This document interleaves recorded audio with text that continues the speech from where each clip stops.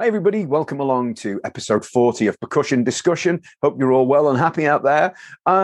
Please check out our social media. You'll find us on Facebook, Instagram, Twitter, and of course, we have our YouTube channel. Please subscribe to this if you can. Be very grateful. And this ensures that you won't miss any of the interviews that we've already done. And of course, any of the fabulous interviews we've got coming up. So that will be great. Also, you can find the interviews in podcast form as well now. You can find those on Apple Music and Spotify, so they're free to download. Listen whenever you want on the go. On to today's guest. This is a real treat for me, a guy who rarely does interviews. I think he's maybe done 4 or 5 in his long career. So fabulous. I'm really looking forward to you seeing it. A gentleman, you may not be aware of his name, but trust me, you will have heard his playing. One of the most prolific session players in the 1980s. He's played for everybody from Wham, Tina Turner, ABC, you name it. He's done pretty much everything. And for the last 30-odd years, he's been playing for the incredible Roger Waters. It gives me huge pleasure to welcome a lovely chap and an incredible drummer, Mr. Graham Broad. Yeah, I'm really looking forward to it. Ah, good. You know, we don't see much. We've just been talking now. We don't see much of you doing interviews on YouTube or anywhere. So this is a real great opportunity for me. It's appreciated. Yeah. No. Well, it's been a sort of strange time, hasn't it, with all the lockdown? Just I did one last year as well. So I've done about 4 or 5 in my whole time of being since 15 and a half professional. It's like crazy, isn't it? So speaking of lockdown, obviously. I always say this, it's a weird time for anyone involved in music or the arts. We're kind of non-essential, aren't we, at the moment, in a lot of ways. Have you been able to keep busy? Well, my crazy thing was literally just before lockdown, I did the O2 gig. It was in the house band with Eric Clapton. We did Tom Jones, load of guests, and it was for the Marsden charity. So it was like a real high, And then we were doing the elbows thing and joking about it, like 2 days later, lockdown. But I mean, then I had a load of stuff I do stuff with a band called the SAS Band, which was with Spike Edden, and that has a lot of guests again, we did the thing. And we had a load of stuff coming up, like about 6 or 7 festivals immediately after that, Obviously, they went down the pan, So basically, really, all the live gigs as the same with everybody else, all the live gigs just disappeared, But I mean, I'm really fortunate. I've got a studio, So, I mean, this is my little control room, and then I've got 2 other really good rooms, Lovely, yeah. Room, big live, and I've got sort of a more sort of funk, moany kind of room, Yeah. I mean, it's only for me. I mean, I don't like anybody else coming here. It's just, in fact, I have had people, but my setup is so for me, and it gets really confusing when other people are here, sort of thing. So, yeah, I've been doing a few things, but there's not been a vast amount of stuff like with everybody, Really? Just some stuff with John Parr and things like this, Okay. And a couple of guys in America, just studio stuff, Yeah. And Chris Spedding did some stuff with Chris Spedding, and that's been about it, really. It's been sort of quite quiet, which is really odd for me. Yeah, it's. I mean, can you imagine? And I've said this to a lot of guys as well. Obviously, with the remote recording thing, which opens you up to being able to play on tracks anywhere in the world with ease. Can you imagine if this had been even 15 years ago? It would have been nigh on impossible, wouldn't it, to do anything? Yeah. I mean, it's a really funny thing because many years ago, there was a program called Tomorrow's World. And basically, it was to do with anything into the future. And this was 1980. And we sat in a room and I did a session with George Duke, sort of various different people. Pino Palladino was in, but we were all in different countries, Right. And it was meant to see like the future, But so we had to realistically do it. But it took for everything to be downloaded and it took about a week and a half. like now, I mean, I do stuff online and some people are listening to the other end. And they're saying, no, I don't like that, which is like really crazy, isn't it? It really is nuts, isn't it? We're so lucky. I mean, obviously you've got it on a more grand scale there than most, but even in my little, minimal room here, I can still, should I have to, put a drum track together and send it to it's accessible for anyone now, isn't it? Yeah. I mean, I had a thing with Bill Wyman, actually, and he, because I worked with Bill Wyman's Rhythm Kings, you know, and he could not get the concept of it at all. So it was explained to him how it was going to be done. And I said, what I'm going to do is actually send like just a MIDI file of all the stuff, you know. And I said, but eventually you will have all separate mics, you know. Yeah.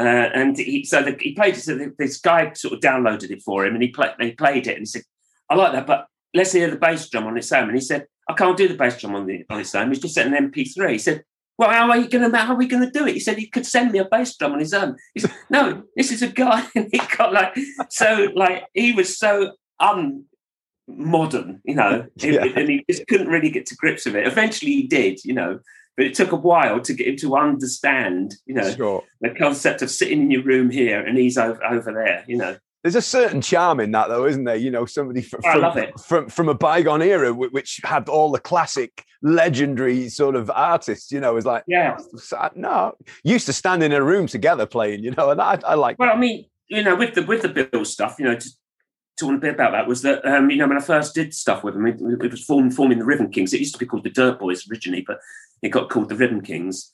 We'd go in and cut like about 5 songs a day. You know.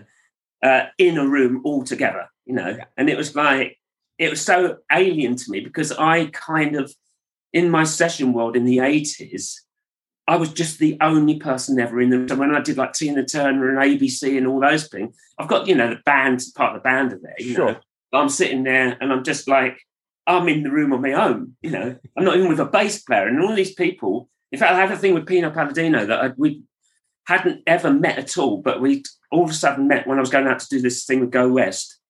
And we met on the plane and we sat, funny enough, almost nearly next to each other and we swapped seats with the people, you know, so we could have a chat, you know. So we had a chat and we were saying, you played on such and such, didn't you? So we sat and worked out that we had played on like 18 singles and something like 20 albums together. And it's the first time I'd ever met him. And that's a bass player and drummer, you know. Isn't that incredible?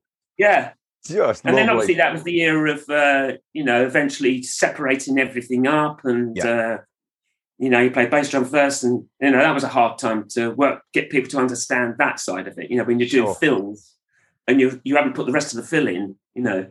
So, yeah, it's quite adventurous, really, you know. So recording with the Rhythm Kings then, that must have been, I guess that was a great experience because everything would have to been, you'd have had to get a good take. Everybody would have had to get a good take, I suppose. Yeah, that's right. Simple as that. Yeah.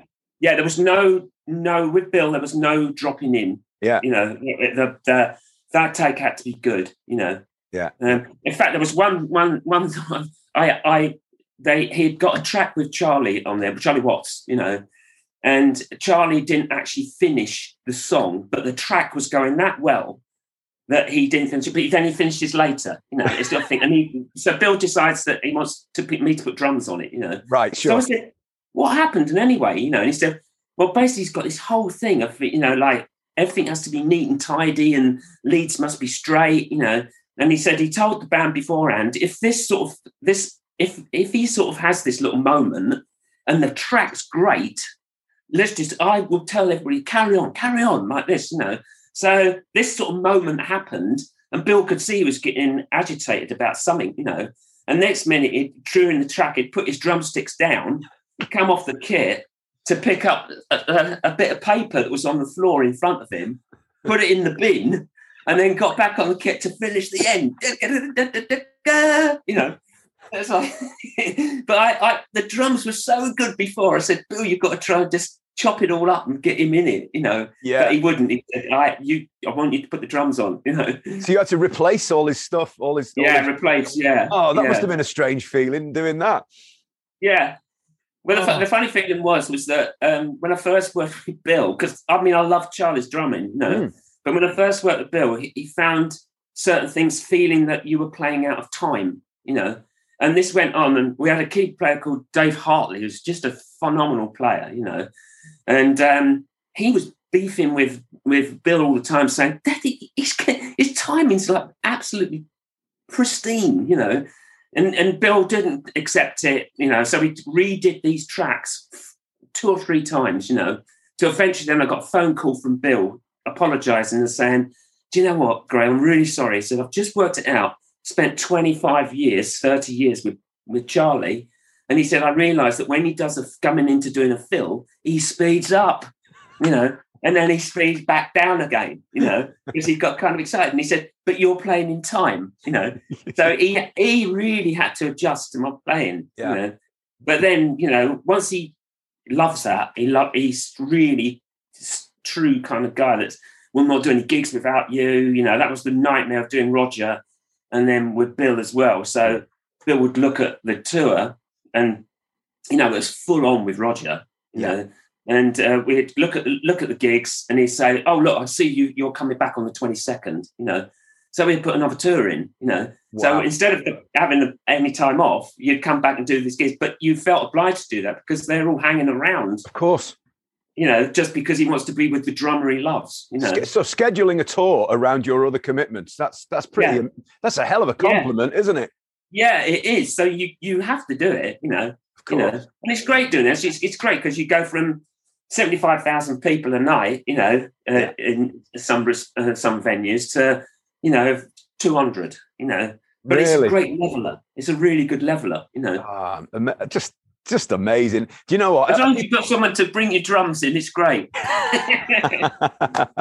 It's you know, even talking about this now must make you feel strange knowing what we've had for the last 12 months, you know, talking about all these great times. And then at the moment, no live music at all, but it'll come back. And we're heading in the right direction, aren't we? You know? Yeah, it is. And it's just going to be a long time. The touring around the world will be a long time that it will be, I think, you know, because I mean, you can't do the South American gigs at all now, you know. Yeah, sure. I mean, there's a lot of places you can't go to, you know. I mean, it's hard enough with the Brexit thing, you know, what's going to happen with Europe, you know, darting around Europe, you know. Yeah. We've got a thing after next year and we're doing like sort of all different, we're doing 15 different European countries kind of thing in one bout of 15 gigs. This is with Roger, yeah? No, this is actually, it's to do with Roger, but it's a separate thing. It's to do, it's basically an anniversary thing, but he's not going to do it. Right. You know? He's put in the band. So it's with Dave Kilminster still from Roger's band. Possibly, you know, John Caron plays in the band as well. But it's all being put together now, you know. Yeah. But whether that goes off with what's going on, I'm not sure, you know. I think people are reluctant to do that type of thing at the minute, you know. Yeah. I mean, I think Britain will be sort of leading the way in that, really. You know? Yeah. Yeah, it's quite a commitment to book anything in advance at the moment. With in the back of your mind, am I going to have to pull all this out again and start again? Yeah, no. Yeah. It's a huge thing. But look, let's go, if you don't mind, Graham. Let's go back to the beginning for you. Where did it all start? I don't know whether I can remember that far back, Matty. So dead easy is that, you know, obviously I just bashed around on marmalade tops and saucepans. Sure. And it was my mum and dad and my granddad who used to play a bit of drums and banjo and all these sort of things that said, I think he's got some sort of talent, you know. In fact, so much my dad in that was so into jazz in that era, you know. And he, because of my Broad, such a horrible surname, you know. So he put my name as being Graham Martin. So because he thought the Graham Martin Trio sounded better than Graham Broad Trio. Right. Okay. So I think it's a perfectly fine surname, but like, I was never pushed to play. You know, in fact, I was, you know, hugely encouraged to play, but never pushed to play. Yeah. You know? But so I started off bashing around on things. Then I got a little kit, and then I was sent to. I think I was 13, something like that. I went to Maurice Plackett originally, who used to do Hire Company, but he was the BBC drummer, you know. Right. Yeah. And then he couldn't do it anymore, and he then got Lloyd Ryan in to do it. Yeah. And Lloyd was great because at the same time, Phil Collins was there, you know, the same sort of era as me, you know. Yeah. So I did Lloyd, which, you know, he was great, you know. I mean, I really didn't want to go. The first thing I said to my dad is, I want to go there, but I don't want to learn how to read. You know? Yeah. And Lloyd was great at encouraging you to look at it in a different way, you know. So I gradually learned how to read, you know. Yeah.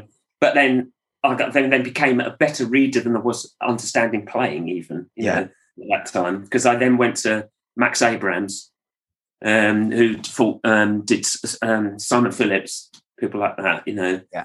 And he was really strict, seriously strict. You know, he was so British that when I bought a Ludwig drum kit, he did not speak to me at all. You know, it was the sin, you know, and he just pointed out that you just made a big mistake there, you know. But I mean, my super classic serial number 99 was a little bit better than I thought what the Premier kit was, you know, with the mother of pearl kind of look about it, you know, the Beatles look, you know. Do you still have that kit? Do you still have it? Yeah, still. I have. Annoyingly enough, and where I mean, lucky enough, I've got a big place to put everything, you know. But I've had kits, and I bought every kit, and I've never sold a kit yet. Really? You know? Yeah. Not many can say that. I've tried to sell a kit. I've actually sold the one that I did, like all sort of things like Bucks Fizz, ABC, Tina Turner, and all these sort of people, and Aha and all that lot. I had almost like a Phil Collins kit, concert kit, you know. Yeah, sure. And it was they're very distinctive sounds, you know. But because I played on that all the hits kind of thing, I thought, well, eventually I'm going to get rid of it because I've got a Tama deal now and the sort of things. I don't need it, you know. So I did advertise it. The guy came round, you know, and as he started playing it, I kind of thought, do you know what? I cannot get rid of this kit, you know. So I said to him, how far have you come, you know? And he said, I've come from Kent. I said, look, I'm going to give you some money. Go around, buy yourself a breakfast, you know. And he said, I can't sell the kit, you know. I said, but I'll pay for your petrol and the breakfast for you. And I just can't do it, you know. So obviously I didn't do it. Still got it, you know. How did that go down when you told him that? Was he all right? He actually seemed to be very happy about getting the breakfast for nothing. No, he loved the kit. That's the problem was we spent obviously about half an hour him getting slightly annoyed, you know, but then saw the side of it, you know. Yeah. And I didn't want to say why that was, you know. And then eventually I said, look, you know, you won't know me at all. And I said, because I'm just a session player, you know, and I was Graham Broad, but I said, I played on blah, blah, blah, blah, blah, blah with this kit, you know. And he said, yeah, I could see that. I could see it, you know. And he was quite happy, you know. Yeah. Hey, and the thing is, these concert tom kits are right back in fashion again now. Yeah. Yeah, you know, everyone's producing them and playing them. So yeah, it's right. You must have a hell of a lot of kits then if you've never sold anything. Yeah, annoyingly enough for my wife, yeah. But lucky enough, I've got a place to put them, you know. Sure. But I mean, after doing the thing, I then was about 15 and a half. I left school to be basically the first band was the Drifters, you know, because they came over and they didn't have it was a big union thing there where you had to have sort of English players and American players, you know, some sort of. But the thing was that where we played at a residency in London, we were an 11-piece band, and the manager of that at the time, it was their place where they used to go down and drink, and he was down there, you know, this American guy, and he saw the band and said, "Why do I want to bring over my American players when this band sounds great and it's a band together?" Yeah, you know? That's the word, so isn't it? We ended up doing a load of stuff. You know, we ended up doing like Solomon Burke and all these sort of people. You know, and in fact, I was really lucky. I did some stuff with the Temptations on my own because the drummer had got I forgot, not appendicitis, but something like that. And during the gig, and we were the support, and then I ended up doing that, which was I loved it. You know, when you're talking about the Drifters, you're talking Benny King, I'd imagine. Yeah, Benny King. Yeah, so the proper the Drifters. Yeah, the proper Drifters. Yeah, not the Drifters from the East End.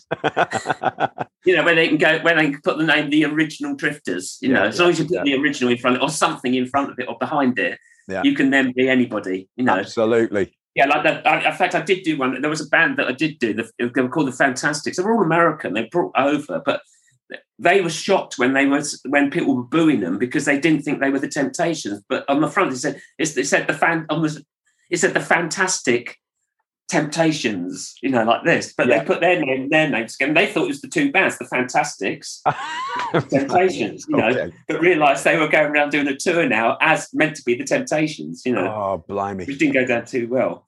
Yeah. No, Benny King was brilliant. Mm. He was such a cool guy, really placid, really warming kind of guy. And funny enough, I ended up doing stuff with him just about 2 years before he died, Right. And great. He was just still as good, It's like the Solomon Burke thing. Solomon Burke was just stunningly good, He's a big, I don't even know him, but he's big, large guy, Yeah. In fact, he said to me, he's 360 pounds of love fat, So, but he is so good, but he sits in his throne, Solomon Burke, She Wears My Ring. That's Solomon Burke, isn't it? Yeah. Yeah. And Cry Baby, all those sort of songs, it's really good, Yeah, so did the Drifter, did that sort of side of it, all that. Then I ended up being in a band, and the band's kind of thing never really worked, really, I mean, it did. They were great bands. One was Bandit, and one was Grand Hotel, which almost became what Go West was. So we were sort of an early stage of Go West. Grand Hotel was. Yeah. But it got this, sort of band things where you all of a sudden you get the record deal. You're in the studio, and the singer and someone else thinks that they want to be stars more than anybody else, so they gradually almost ditching the band out. Yeah. Even before you've got the album out. So it happened twice.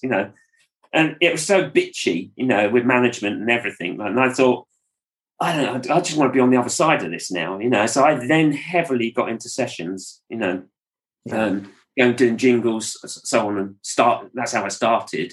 Yeah. A lot of the jingle writers in that era ended up being, Andy Hill, who wrote tons of jingles because he was good at doing commercial songs, ended up being the Bucks Fizz guy, wrote everything for Bucks Fizz. We did Celine Dion, and all these sort of people, and Peter Cetera out of Chicago, because he could write a great song, because he had the commercialism of jingles, jingles aren't like they're different now, Of course. They're not, they were hooky songs always, a Mars a day helps you work, rest and play, and all these sort of things. They were just little hooks, Yeah. Earworms, I think they call them, don't they? Yeah. Well, in the 80s, you were kind of like the British Hal Blaine, weren't you? There was you, Charlie Morgan, would you say? You were kind of on everything at that point. Yeah. We were really lucky. Yeah, it was kind of a real, it's the time to be around, wasn't it, as a session player? It was a great time. I'm really glad that I was in that era, because it was literally, it was a lot of times it was like 3-hour sessions. So you'd be in Whitwood Street CBS, and you'd be doing the Martini jingle, and it'd be 32-piece orchestra. And literally they've been booked in afterwards to do a rock and roll session, Then the whole place would be stripped, rock and roll would happen. Then it'd be the pop session, So, I had like 3 kits in different studios going around, And then the great thing was that people then started to ask me, when I got a name, and people asked me, what's the studio you love, for getting the great drum sound? So it was perfect for me to go, right, Olympic, Mayfair, studios. And you pick your 3 studios, and then keep your kits there, But then, I was, as well as doing that, obviously then a lot of artists, when you played on the stuff, they wanted you to do Top of the Pops, Sure. So, one time I ended up doing 3 people. No, what did I do? 4. Well, I did 3 people, appeared with 3 people on Top of the Pops, but actually was on 4 songs because I used to song with dancers, In one evening, in one show? In one show, yeah. Jeez, who are they? Can you remember? Brilliant. I did Go West. I did ABC. Then I did Natasha England with Iko song. Right. My grandma and your grandma sitting by the fire. Yes. And then the other one was just Bucks Fizz, Right. Oh, no, it wasn't. I'm not talking about. No, the other one was the Tina Turner one. What's Love Got to Do with It? Yeah. So, obviously we didn't appear with her. She just had the movie, Yeah. But, did you play on that song? Yeah, I played on What's Love Got to Do with It? I Can't Stand the Rain. You Don't Need Another Hero. And then, that's that album. So half of Terry Britton's side of it I did. And then on the next album, again, it was split. The album was split with different producers. So I did again all the stuff with Terry Britton again on that one. You know, in fact, actually, that one, it was a bit of a strange one because that ended up having. We did the album. The record company decided that they needed to have names on it, although the album was all done. The second album, you don't have any names on there, you know. So they got people in like Phil Collins to come down and do like a percussion or a tom overdub or a hi-hat overdub, you know, purely to get the name on. Name on, yeah. So the name went on, you know, and we were then sort of ditched down the names, you know, but. That's when people used to look at back of album covers and sell albums on people who's played on it. You know, different era, wasn't it? I mean, so you played on "We Don't Need Another Hero." That's a hell of a big drum sounds in that one, isn't it? Yeah, that's a great. I mean, Terry was into all the sort of really old Al Greeny type of stuff. You know, you really didn't. He never really wanted you to pinpoint accents or anything. You just sit and groove. Yeah. You know, or I can smell the rain. It's all a pretty thing. But then you do little things afterwards, or you did one little thing. That was it. Don't want any more than that. You know, when you do the fill, don't play the cymbal. You know, don't lead it in. I don't want any lead-ins. You know, you know. It's funny how you get used to people that their style of producing, you know, or writing, you know. You can almost write out the part when you know the person, you can write out the part almost before you go there.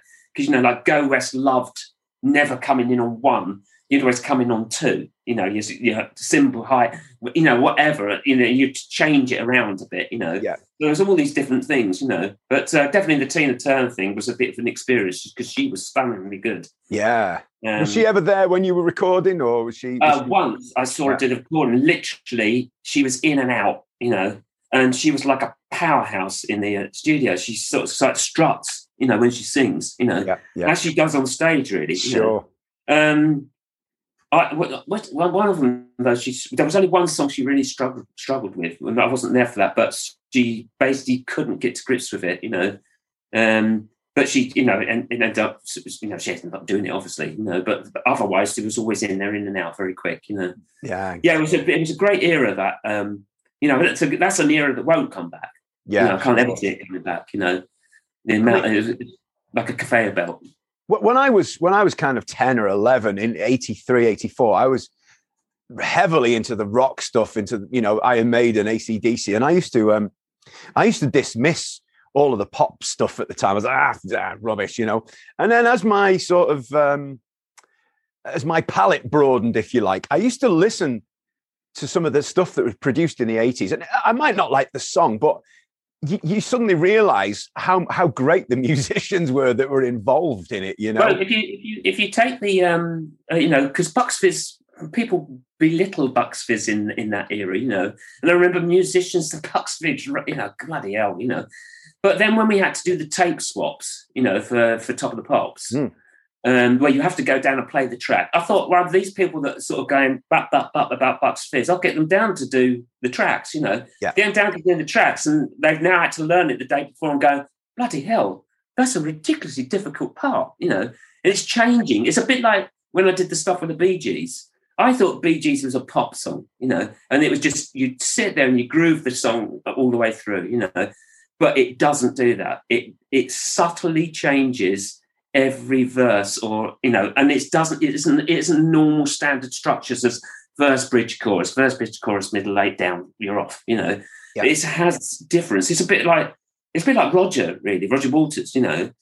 You can't not concentrate on that stuff when you're doing, you know, 17 minutes of a song that will subtly change twice only, you know, and in an odd place. You are sitting there on the edge of your seat sometimes, but it sounds so simple, but it's so complex, everything, you know. And it has these little changes that makes the song sound fantastic, you know. I mean, the Bucks Fizz stuff, I mean, Camera Never Lies, it's got all those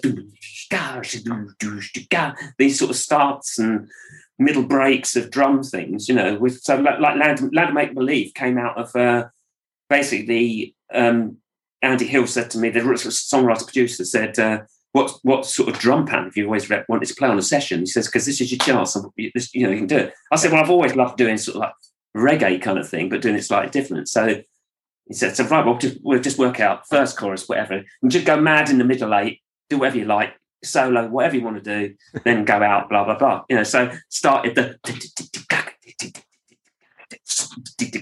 And that was the... but it's like a great track underneath if you listen to it, Yeah. But I was terrible for dismissing it. And thankfully, as I got older and wiser, I was like, do you know what? Listen to some of the... I'd like to bring up Wham! Because although I was never really a massive fan, I used to listen back to the musicians, and it'd be like, Jesus, just listen to this. Playing in that, yeah. I mean, that was really. I mean, I did their demos originally when they were still at school, and I just vividly remember coming back to my wife and saying, "Bloody hell, there's there's 2 kids, but there's this guy called George, the main singer. It's just going to be. At this minute, he's a sort of little tubby, little short guy, because he's still at school, And he then, they then got the record deal, I just said, they're going to be huge, not because of anybody else, but George, Yeah. So when we first started doing the album, he hadn't written all the songs, and it was really odd because he could have sat this was the year of the Lin and the DMX drum. Yeah. He could have sat in that room and just had that playing away, but he wanted me to sit there and play with, as a real player. Mm. And it was like him and me for a couple of days, just doing grooves, just sort of doing idea while he just sat and played on the Juno 60, and wrote some songs. It's fun, isn't it? Amazing. So yeah, but then you've got people like Dion Estes that came in to play bass, and there's some great stuff on there, And the thing is, it was all pre Pro Tools. What you heard is the performance that was played, isn't it? And, and some great songs on that first album, I might add. Did you play on the likes of Club Tropicana and things like that? Did all these and Young Guns and all that lot. It was the sound actually that was done at Maison Rouge in Fulham, and it had a great drummer and actually there, and that's where Duran Duran did everything, and when they had Steve Ferrone in the band, in fact, I went down there one time. Steve said, "You've got to come down," He said, "I'm here for about a year." I said, "Oh yeah." He said, "Why is that?" He said, "Well, I'm doing Duran Duran," but he said, "They hardly hear." He said, "Come down. We've got this great drum room to have a little mess around." So which we did. It's quite funny, but it was really good. But it was a real boom sort of period, wasn't it? And you mentioned Go West, who I've always had a soft spot for. You and Pino in that band. Yeah. Did you tour with Go West as well? No, I was about to tour, but what actually happened was that all of a sudden I got the Tina Turner thing and things like this, and they had a bit of a dispute with the management, and it was sort of getting all a bit sort of not as though it was going to happen, Yeah. So I just did like the TVs, live TVs, whatever they did, Yeah. But I mean, the album, the scenario of Go West is. Funny enough, that when I mentioned a band earlier called Grand Hotel sort of semi-discovered Go West a bit, and they did demos with them. I didn't do the demos then, but then all of a sudden, part of Go West were there, and it was a bit like a Go West band, a bit like a Grand Hotel band. Sorry, we did it in the budget for the first album was something like £26,000 to do it in this tiny little studio in I think there was a studio there. In fact, Marcus. There was a studio called Marcus there, and we were in the one called Rooster. This little studio, tiny little place, Yeah. In fact, not much bigger than this room that I've got here. And the whole album was done there, and it was hugely exciting, And then the second album came, and we were now over in Denmark using 2 studios, and the bill then was 600 grand. Whoa. Yeah, so we went from 26 grand. They couldn't even get any more money to do. So everybody was doing we were all doing for nothing because we loved the band, like sort of petrol money, But then, it came to then the video. Yeah, so they spent 26 grand on the thing, and then on the video they spent 100 and something, which obviously made them, it made the success be what it was, God, incredible, just incredible. I mean, I mean, there mustn't have been a day when you had the radio on and you wouldn't hear yourself on 5 or 6 tracks. I guess that would have been just normal for you at the time. Yeah. It was funny. It's the funny thing is that you realise, you know, when you're in the studio and you're so picky about, everybody's so picky about little bits, you know, you can never hear them on the radio. You know, all these hours that you've spent. I mean, when I worked with Trevor Horn, you know, we did. I think it was something like 8 bars in a day, you know, just getting this 8 bars right, you know. And then one time I'd gone back in and I was gone back in to do percussion, and he's listening to the tracks and he literally just turned around and put everything into record and just whacked or just cleaned it off, you know.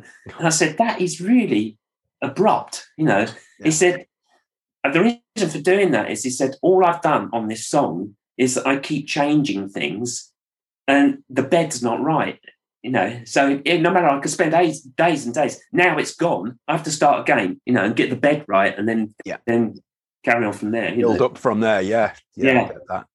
But the other thing as well in the session thing was the adventures, you know, how people are adventurous about getting sounds.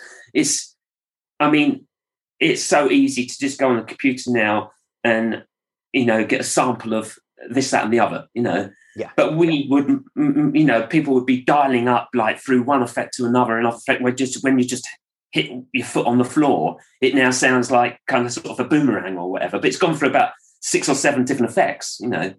So you tend to get a lot of things that were different, you know, and experimenting, you know. Like I used to have the snare drum, like the snare, but I'd have another snare drum in like a toilet, and I'd get that little Auratone speaker, and then I'd put 2 drumsticks on the top of the snare drum, put the Auratone speaker facing down, and then record it so you've got the... Right. You know, so you could then put that in with your snare. Instead of having the under snare, put your other snare drum in another room, you know. That's pretty cool. And then send the signal of your snare drum into that, which then makes the snares go even more, you know, than it would if you're just hitting it, you know. If you're trying to go for that real thick, you know, LA kind of thing sound, you know. Well, I tell you what, if you've got the time and budget to experiment, then why not? That's what it's all about, isn't it? Yeah, that's the problem. There's no budget, you know. Yeah, of course. Yeah. Of course. I mean, the amount of money people wasted years ago was unbelievable, you know. And studios are about 20 more times expensive than what they are now. Yeah. You know? Gosh. And then, of course, Roger Waters came about. How did that come about, Graham? Well, that came back in the 80s, actually. There was a guy called Ian Ritchie that was producing. So basically, Roger had all of a sudden split from Floyd, and he was doing his solo album called Radio Chaos. Yes. And Ian Ritchie was co-producing with Roger, and Ian Ritchie had used me on different projects that he's had before, you know. So he said, "Look, you've got to get this guy down. I know." There's this other person you've always used, but he will be the guy for this sort of thing. Yeah. And it was the oddest session ever, because I didn't know who he was. I know this sounds crazy, but I didn't know who Roger Waters was. You know? My wife used to take all the bookings because I was out working all the time. Sure. So she got the booking and said, "Look, this guy, he wants you to go down to his house in Sheen," you know. So I arrived at this whacking great big house, you know, and I thinking to myself all the time, as I walk in there, there's no memorabilia of anything up at all. There's nothing up. No clues. I've got no clue. I'm now thinking this guy is probably a Hedges sort of guy, banker, that really wants to just get a little album together and think. But when you heard the song, you think to yourself, no, this is a little bit more than that, you know. It's a little bit sort of quality about this, you know. Eventually, I then had to go to the toilet, you know, so walk into the toilet and it's laden full of letters, you know, and it's all pleading letters of, "Oh, gracious Roger, how your lyrics have helped me this much for when you've written all the lyrics for Dark Side of the Moon." I went, "It must be Pink Floyd." Yeah. Oh, lovely. In fact, one other thing was that, just saying that to do this session was that we then we went. He said, kept looking at his watch all the time, you know. And we hardly hadn't really played, hadn't done anything, you know. And he's looking at his watch and he's going, should we have a break now and go down and watch a movie? You know, and we went round down to this thing because he'd been doing the music for a movie and got a preview. We got a hired car, a big limo car came, picked us up, and we're sitting there drinking beer and eating our meal whilst watching his movie. We go back to the studio and said, what are you doing tomorrow? We'll finish it off tomorrow. Yeah, so we started with Radio Chaos, did the whole tour. So that was 1980 something, you know. You played on the album as well. Yeah, I played on the album, yeah. I really like that album, I have to say. I think it's a great album, isn't it? Oh, it's just such a... It's unsurprisingly a feel-good album, that one. Yeah. Because some of the prog stuff you need to be in a certain mood to listen to it. That album I can listen to any time of the day and it puts a smile on my face, you know? Yeah, I mean the tour was an amazing tour. You know, basically it was a, not to go on too long about it, but basically it was a stage that was split in half. Mm-hmm. So above us was a DJ, and it was basically the tour was the DJ's tour, and we were guests in his radio station. Right. Okay. So below was the room, and he commanded to the room. So we didn't see him. We didn't see the vice versa around. You know. Sure. And the very first person to come that we got, apparently in the beginning of the show, we all get delayed, you know, and the only person that turns up is Paul Carrack, you know, and Paul Carrack goes on stage. So he said, well, while Paul's here, let's just, get him to sing a song. So he seems tempted and all these sort of things, you know. And then the band we arrive, and we do the thing. But during the song, you know, because the album's doing with, this guy that's got cerebral palsy takes over the radio station, and eventually that he can take over to destroy the world, and that's about the tour, you know. Perfect. So it was a great idea, you know, and he should do that one again, you know, because it's all his own stuff again, you know. It's great. I mean, I love Tide is Turning. I think that's just a beautiful song, you know, with like the military. Yeah, it's just beautiful playing. Oh, I love it. When we did the Berlin Wall, which was when the wall came down. Yeah. And that was just a great atmosphere, because that was our last song on that show. Yeah. But just looking out at which was where like nearly 1 million people out there, you know, and it was just it was huge, the show, and anyway, it's too big for its boots, really, you know. Yeah. I think it was like something like, they said there was 1,700 people working backstage on it, you know, with the different people. Yeah, that's how big it was. Yeah. And it had, you know, there's cherry pickers in there. They had proper great big articulated lorries with different cranes on, you know, to do the puppets. Because I mean, it was huge. The wall went from from East Germany into West, all in the Potsdamer Platz area. And it was like, that was. But the Tide is Turning. Just after all that, doing the album that we did, you know, doing the Wall. Yeah, it was a great song. You know, it was real calming and beautiful. Great. Yeah. I mean, talk us through that gig. I mean, the excitement. I mean, I guess when you've done lots of gigs to different amounts of people. When you get to something like that, the excitement you must get excited about a gig like that. Am I right? Yeah. Well, especially because everything is so strict and it's all done to film. Graphics. You know, years back it was the film. You know, but I mean, it's down to graphics. When Roger starts to get to a project together, he's on his own with someone else. Yeah. But he's just putting on the CD of the tracks, and they're now cutting everything to the CD. Yes. You know? So when we have to then do the gig, we have to then link that up together. So I've got to give clicks to everybody to make sure we're in time with the film. You know. Yeah. So it's great when you sit there and you spend a month on this, just putting clicks together and locking it all up together with the video, and you're looking at it as well, what it's going to be, because that's the only time you're ever going to see it. Sure. Because when you're playing it, you never see what's going on. You know, as a drummer or the rest of the band, because it's all behind you. You know. But what's great about that was that God is click. You know, when you're on stage. You know, especially when you're working with film. You know. Yeah. But so if God went down and he didn't decide to click anymore, you could look at the film straight away, because I knew it that well, and go, right, I know where poppies are coming down, we're here, you know, and which then they get it all back together and we'll be back all right, you know. So it was quite.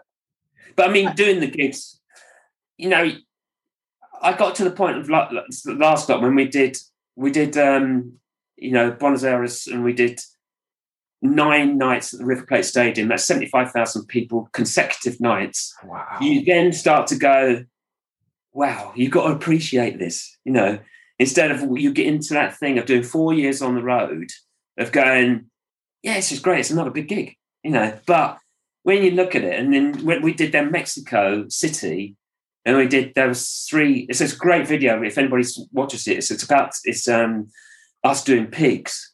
And it's probably still on the Roger Waters Facebook site, but it shows you 300,000 people, and as you looked out, they're all down. It's the main square, but they're all down the roads. You see, they're miles down the roads, which they had delay towers so that everybody could hear it, But you then go on and go, that is a big gig. Otherwise, you get wrapped up in always doing big gigs. You actually it gets a bit blasé, I think, It's a pressure gig, though, isn't it? It's not an easy. It's not 4 on the floor, is it? Let's be honest. It's a really strict gig. Roger watches that show every night, and so even visually. So visually, if you saw the gig at the first part of the tour, by the end of the tour, it's totally different. He's forever changing visuals, Yeah. But he is refining your playing every minute. When I first worked with him, which was Radio Chaos, was that we'd be on the plane, and you'd go to your seat, and he'd go, "No, you're sitting here." Right. So you'd sit there, and out come his little book, like this, and he's got something about everybody, So out comes the book and goes, "Now, bar 62, in the middle of blah blah blah.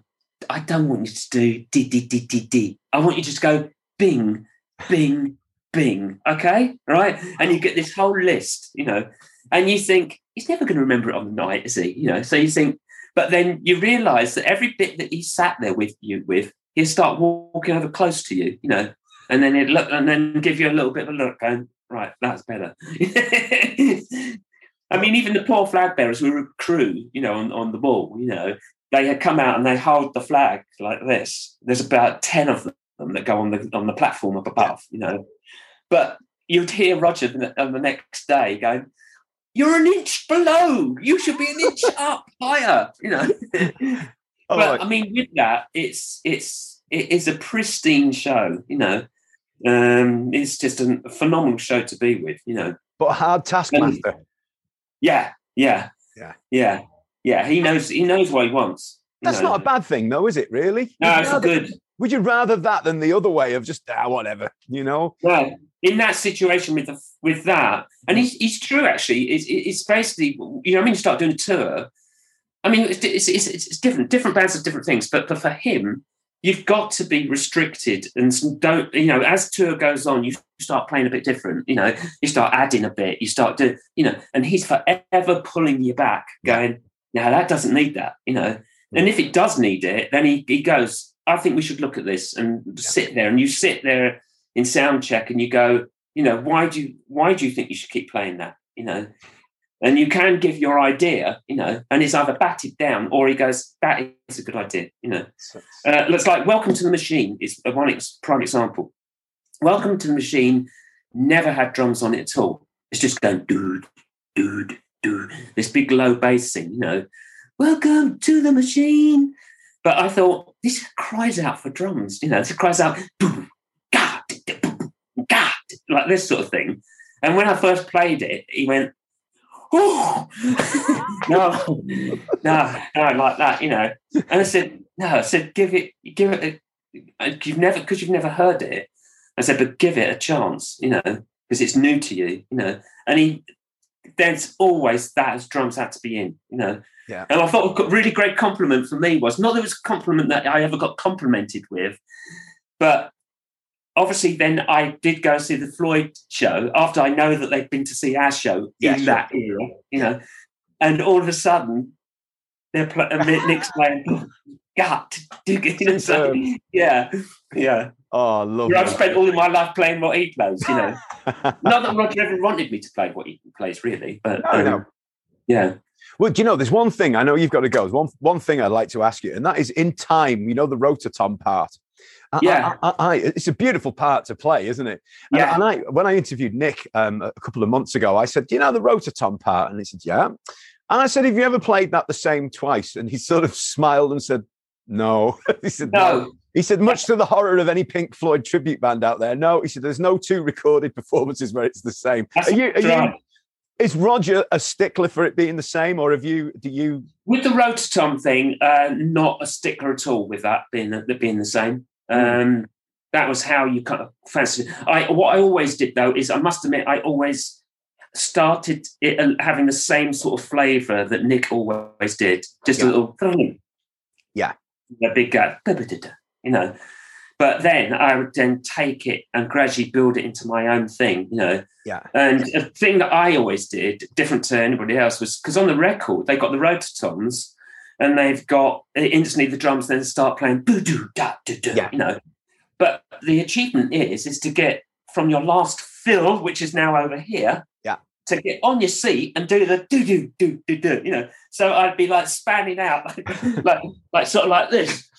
And then getting on my seat, which I love doing. But I've noticed now that Nick never does that. I mean, he just sort of stops and he just then gets on his seat and then does do. Potters over. But of course, when your rototoms weren't really near the kit, were they? They weren't part of the kit as such. It was a separate entity, wasn't it? Yeah, see, that's sort of, I'm just trying to do the sort of showbiz bit, really, sort of the excitement. But I mean, it's not as much as you can get the, I was always, in a sense, hated as a lot of people, because they were so into Nick playing, the ardent fans. But after 32 years, I got the thing of them going, yes, because what we actually gradually got was kids. It's all kids now. It's all like 20-year-olds coming to see it. I know you've got the old school people coming that probably still don't like you, because you can't replace someone really, But the kids love you, I mean, all the South Americans and the Italians and people like that seem to love the way you play, which is quite nice instead of being sort of, oh God, no. I mean, what sometimes you see the audience, the hardened fans, you see the audience go to do the drum fill, and then you think, no, I'm not going to play that one, I'm going to do something different, Well, look, Graham, I know you've got to go. I can, honestly, this has gone so quickly. I don't know, almost an hour gone already. It feels like 5 minutes. It really does. So maybe we could do a part 2 to this one. If it's hard to cram your life into. It really is. But look, thanks for your time. Honestly, thanks a lot, Matty. Really enjoyed it. Absolutely fascinating. Thanks very much, and hopefully get to see you soon. Yeah, definitely. Yeah. Cheers. Thanks a lot. Yeah, thanks, Graham. Matty. Thanks, mate.